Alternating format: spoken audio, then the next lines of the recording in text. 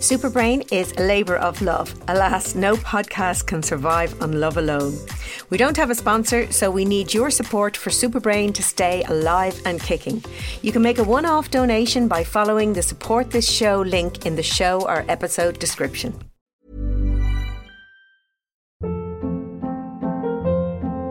Hold up. What was that? Boring. No flavor. That was as bad as those leftovers you ate all week. Keke Palmer here. And it's time to say hello to something fresh and guilt-free. Hello Fresh. Jazz up dinner with pecan-crusted chicken or garlic butter shrimp scampi. Now that's music to my mouth. Hello Fresh. Let's get this dinner party started. Discover all the delicious possibilities at hellofresh.com.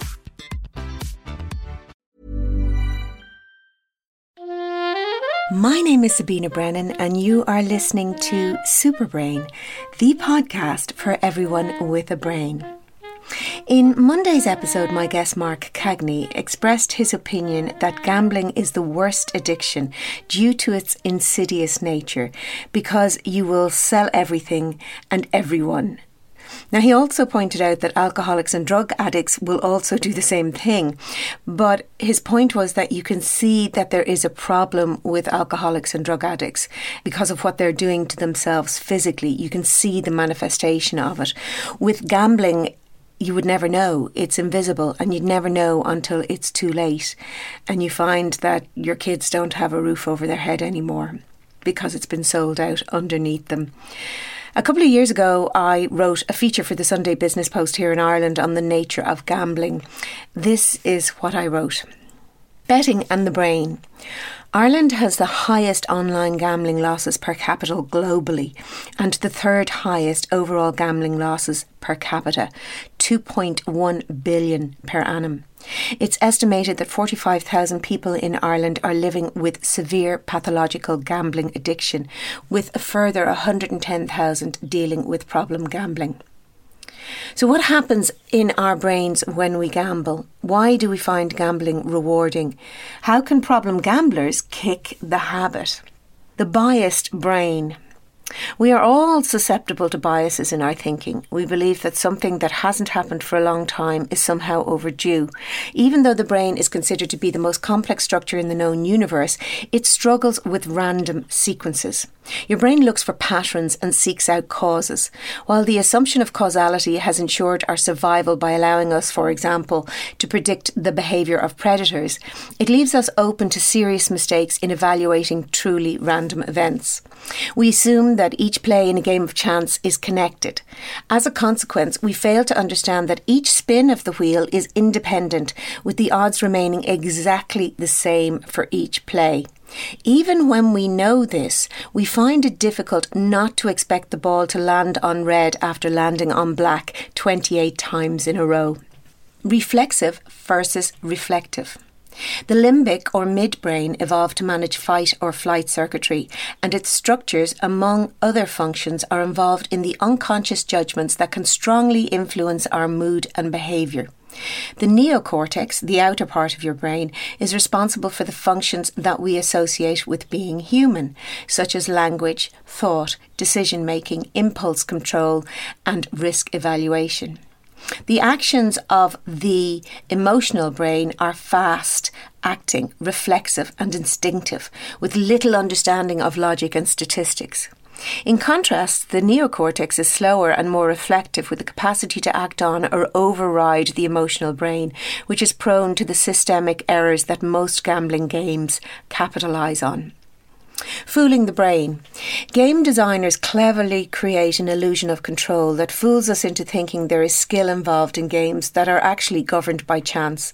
They encourage us to confuse skill with chance by giving us a choice, so for example lottery tickets, or requiring that we carry out an action, for example throwing a dice. Everyone is fooled by these illusions, but problem gamblers have a greater tendency to overestimate their control of positive outcomes. Game designers also capitalise on the fact that near misses, while unpleasant, actually motivate us to continue gambling more than wins or outright losses. When we learn a new skill, we experience reward as we get close to the desired outcome, for example, hitting the post when learning to take a penalty. This motivates us to persist, adjusting our behaviour bit by bit until we succeed. Since gambling involves games of chance, not skill, the principles that help to shape behaviour don't apply, because near misses in a gambling context are, of course, equivalent to full misses, because they are both non-wins. Many multi-line games now use the bells and whistles that we associate with winning to disguise a loss as a win. This practice generates similar arousal to wins and distorts the player's memory of the number of wins. Gamblers also report finding these multi-line games of chance more skillful than single-line games. Problem gamblers are particularly susceptible to these cognitive biases. Essentially, a gambler plays to excess because of distortions in how they make decisions and how they think about randomness, chance and skill. These distortions foster an inappropriately high expectation of winning during the game. Interestingly, people with damage to their insula, a tiny part of the brain that interprets body states, including hunger and cravings, don't show these classic cognitive biases. Brain chemicals. Dopamine neurons in your brain become activated when something good happens unexpectedly. Dopamine is released when we expect or receive a reward, such as food or music, when we surmount a challenge, have sex or take drugs.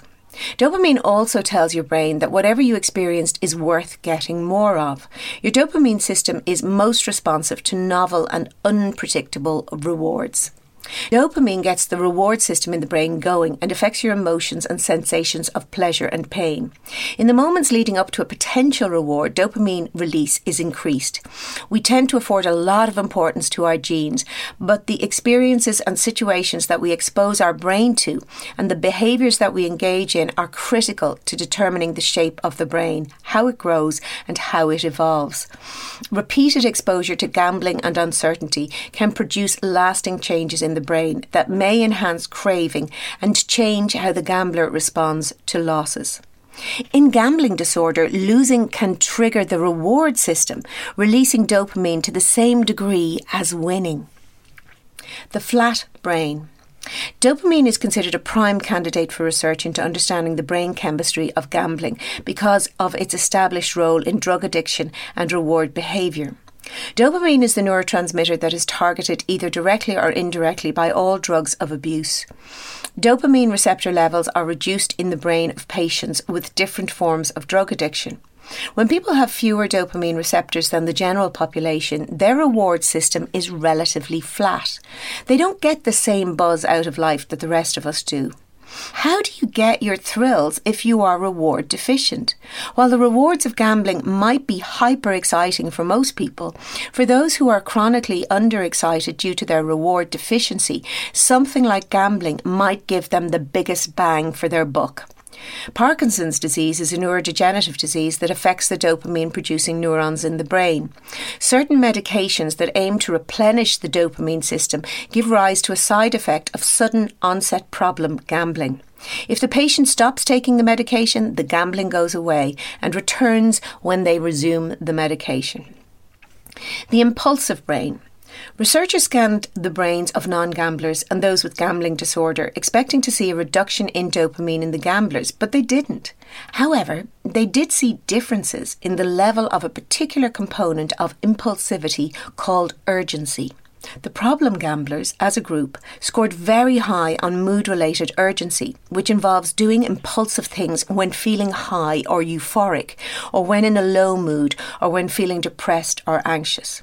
Rather interestingly, the gamblers with the highest levels of that trait did show a reduction in their dopamine receptors. So the relationship is complex and not yet fully understood. Understand your habit. Your gambling is problematic if it impacts on your life in negative ways. Irrespective of the frequency or type of gambling you engage in, you have a problem if it interferes with your work, impacts on your health, or causes relationship or financial issues. If this applies to you, then the first thing you need to do is to be honest with yourself and seek support from friends, family, or trained professionals. Gamblers often have no idea why they gamble. Many people who have a gambling problem use gambling to escape the stressors in their lives, such as problems at home, boredom and loneliness. Keeping a log may help you to identify patterns and triggers or stressors that propel you to gamble. Understanding the role that gambling plays in your life may allow you to address the underlying problem. Seeking support and managing stress without resorting to gambling is critical to success. Plan enjoyable alternative activities for times when you are most likely to gamble. Learn mindfulness or practice present-mindedness by focusing on what you are doing while you are doing it. Learning new skills, meeting new people, and volunteering can counteract boredom and loneliness. Is there a goal that you always wanted to achieve? Why not challenge yourself to go for it?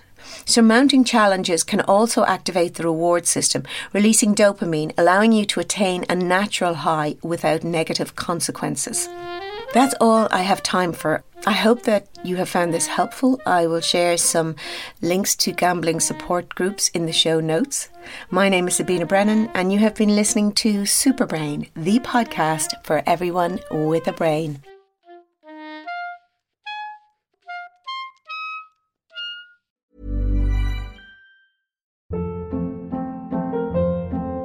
Hold up. What was that? Boring. No flavor. That was as bad as those leftovers you ate all week. Keke Palmer here, and it's time to say hello to something fresh and guilt-free. HelloFresh. Jazz up dinner with pecan-crusted chicken or garlic butter shrimp scampi. Now that's music to my mouth. HelloFresh. Let's get this dinner party started. Discover all the delicious possibilities at HelloFresh.com.